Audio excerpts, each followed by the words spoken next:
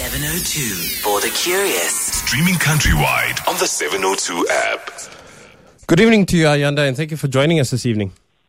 For sure, it's a pleasure to be with you tonight. Thank you so much. Good evening to you and your listeners. Awesome stuff. So, look, as you heard, the Brigadier mentioned there that the regulations that she's aware of that have been amended, that have been relaxed somewhat, is is in and around public transport. But not to confuse people and not for people to get overly excited. This is within a particular context. Would you please explain what that would be? 100%. So Minister Mbalula has had some rigorous engagement with a number of stakeholders, and one of them being his counterpart in the Social Development Department, Minister Lindiwe Zulu. And as the engagement unfolded, it just surfaced that we have to find a way to allow your social grant recipients, the elderly in particular, to be able to access the grants. And once they've done so, they must be given time to then go to the stores and stock up on necessary supplies. You'll know that, Grosho, these are people who sometimes head households. They live with their grandchildren and have to support them based on the children's grant and that of their own. And so it was important for the minister to then relax those regulations for this coming week. So it's from Monday, the 30th of March until the 3rd of April, which is Friday. And for that week, there will be public transport that is available from 5 o'clock in the morning until 8 p.m. for those who receive social grants. So it's important that you made that, gave us the clarity in terms of saying for people who receive social grants. How then do we, and excuse the term then that I'm using, but how do we police that? Because obviously I could decide that, listen, I'm a bit sick and tired of staying at home. And this is my perfect opportunity to jump into a taxi and go and just go about town and just see what's happening. Because ultimately we can't necessarily tell who is on a social grant and who's not on a social grant simply by looking at them, because it could be someone of any particular age, any particular gender that obviously is a recipient or a beneficiary of said social grant. Yeah, 100%. Well, there's a number of ways that we envisage dealing with this. Firstly, when it comes to issues of compliance, it's very important that we constantly remind South Africans why it is that we're putting these restrictions in place.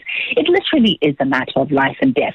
And we are finding that some people are looking for ways to avoid complying or ways to circumvent the laws and asking, what if I need to move house? Can I then move house? What if I need to do this? Can I do that? It's very important that we remind people that it is a lockdown. And it is a lockdown for a reason, firstly. And then we discourage people from going out of their house unnecessarily, going to the malls to go and shop. And this is why clothing shops have been closed and entertainment centers have been closed. But secondly, and very quickly, we're calling on those who are grant recipients who do use the SASSA card to bring the SASSA card as well as their identification, their ID, to be able to get into the vehicles and say, here's my SASSA card, here's my ID card. I would like to go and access the necessary stores where I can get essential products.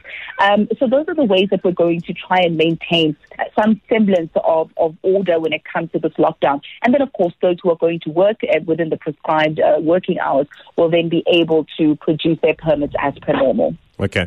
So that for me was the important, but obviously the next phase to this, especially during this period of lockdown, I think social distancing would be probably more important than any other time. As you would agree with me, how do we then ensure social distancing, considering that this was already a concern that the minister had raised recently, saying that he's not seeing too much compliance in that particular space, and it does worry him somewhat? Look, and of course, relaxing these directions, it does not mean that we forgo all the other precautionary measures. We are still calling on the taxi industry to sanitize their taxis. We are still calling on them to make sure that the queue marshals are well aware of what they need to do to open and close the taxis, washing of the handle, making sure that you disinfect the areas where people will be coming in, making sure that people wait in line a meter apart and not one close to the other. So we're also hoping that there'll be adherence with regards to the capacity. That hasn't changed. And I know some people are thinking, now you've relaxed the times, which means the taxis can be 100% full. No. We are still saying 50% of the license capacity of the vehicle. And then we're hoping that because it's spread out throughout the day, that, taxi drivers will still be able to pick up people and may at least try and get a little bit more money coming in, even though we know it's nowhere near what they would get on a normal day outside of the lockdown. I mean, that for me is absolutely, but as for everyone else, in terms of people who work, people who are obviously using public transport to get to and from work, and obviously those people who are going out to do survival shopping, let's call it survival shopping, the rules still remain the same. It's from 5 o'clock up until a particular time and so on and so forth. Mm-hmm. Indeed. And Minister Mbalula will also be announcing new regulations in that regard. Remember that with implementation is when you start to see that, there's a gap here that needs to be filled or tightened. There's a little bit of relaxing that we need to do here for this week. And I think it's very important that South Africans understand that fully. When you look at us and compare us to our global counterparts, I really think government is doing a phenomenal job. We're punching way above our weight here. If this virus can bring your Italy, can bring your US and other countries who are developed countries to their knees and cause them to buckle under the pressure, we as South Africa, as a developing country, are really doing phenomenally well. But that's not to say we will not have mistakes. That is not to say we're going to get everything right. We welcome suggestions from stakeholders in the public who say, perhaps do this better, this is not working. But we're asking that they do so knowing that we're on the same side. We're not against each other here. We're all looking for the same outcome, which is to get through this with as minimal damage as possible. I mean, ultimately, Ayanda, I think the difficulty is, and it's a point that I made with the Brigadier early on with Matapela Peters when she was on the line, and I think that we also have to be realistic as a nation, is that in as much as, in my suburban middle-class environment, I can be reasonably comfortable being on lockdown. I have access to Wi-Fi. I can do my work. The children can do their schoolwork, online and do goodness knows whatever else.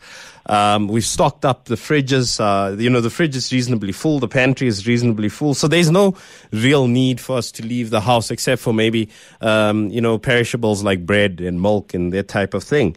But for a lot of people who live in townships, the difficulty is that they're living in close quarters. A lot of people are living in hovels, for lack of a better term. It's either a shack, it's a small RDP home or that type of thing. And a lot of people, not everyone, but a lot of people live under those circumstances. A lot of people also then find themselves in conflictual circumstances where it's maybe not close family members living with each other, or even if it is close family members, that there's still conflict. How then do we ensure that we keep people indoors and not then wanting to unnecessarily catch a taxi every single day in an effort to try to escape home, especially for people who are non-essential workers? Yeah. First of all, I completely sympathize and I empathize. And I know 100%, people are living in small, compressed areas. Can you imagine, being in lockdown in an informal settlement? I understand that it's uncomfortable. I understand that it's frustrating. But I equally understand that it is absolutely necessary for our own good. I'll give you a perfect example here. This is something that's just going to happen for, number one, 21 days. If we don't all, and by all I mean the have and the have not, if we don't all sacrifice our comfort somewhat in order to get through these 21 days, we may find ourselves worse for wear. We may find ourselves in a situation where this is either extended or, God forbid, there's a state of emergency. We don't want to find ourselves in that place because it will be too dire to contemplate. And so we are calling on people to make sacrifices. We are calling on people in informal settlements to make sacrifices because they will be hardest hit if we go past these 21 days. We're calling on people in suburbia to also make sure that they don't cut corners. We too, those who are living in suburbs, are making all sorts of excuses. I mean, I got calls, Gershaw, from people who say, I bought a house. I'm supposed to be moving out on the 2nd of April. Can I still move? And I said, you've got a nerve, with all due respect, because the person who's coming to move your furniture must then be exposed to the elements, must be exposed to this virus to come and move your house. It is not an essential service, and I don't mean to be harsh, but no, you may not move house. So it's not just people in informal settlements that must be feeling the pinch. It's us as well, who are middle class, who actually have to make sacrifices. There are still people jogging. There are still people walking their dogs. It is terribly selfish.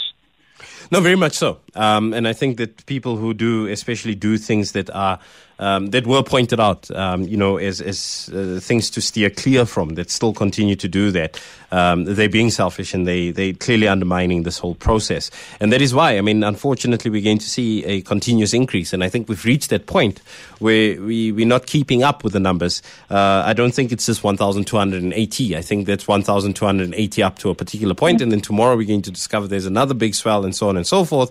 And that can only be stopped if people start behaving themselves. But what I just wanted to find out from you, just as a final thought, Ayanda, so it kicks in this week. So from tomorrow, 5 o'clock in the morning all the way through to 8 o'clock, that's when public transport will be available for SASSA grant recipients all the way through to Friday. Just to clarify, what do people need to bring along? Because, of course, there's still going to be a heavy military and police presence, to enforce the lockdown. So what do people need to bring along in an effort to obviously show that they are the grant recipients and that they are going to go do the business that they need to do?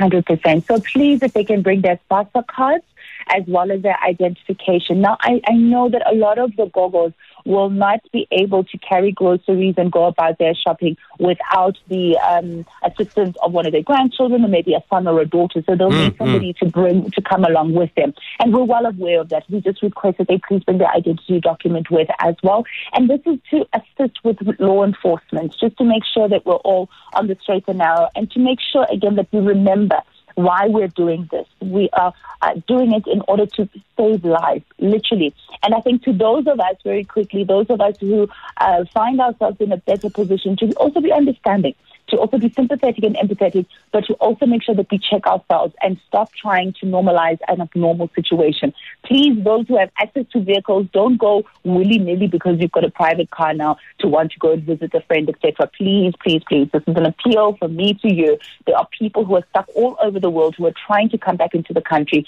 and they need to make sure that they get through the 21 days so they can return. Let us not be selfish, and let's do all that we can do so that we can return to a state of normalcy. No, indeed. Ayanda, all the best to you. Thank you so much. And thanks for chatting to us. Thank you very much for your time, Gosho. All the best. Keep safe. You too. Thanks. There was Ayanda Allie, spokesperson for the Ministry of Transport.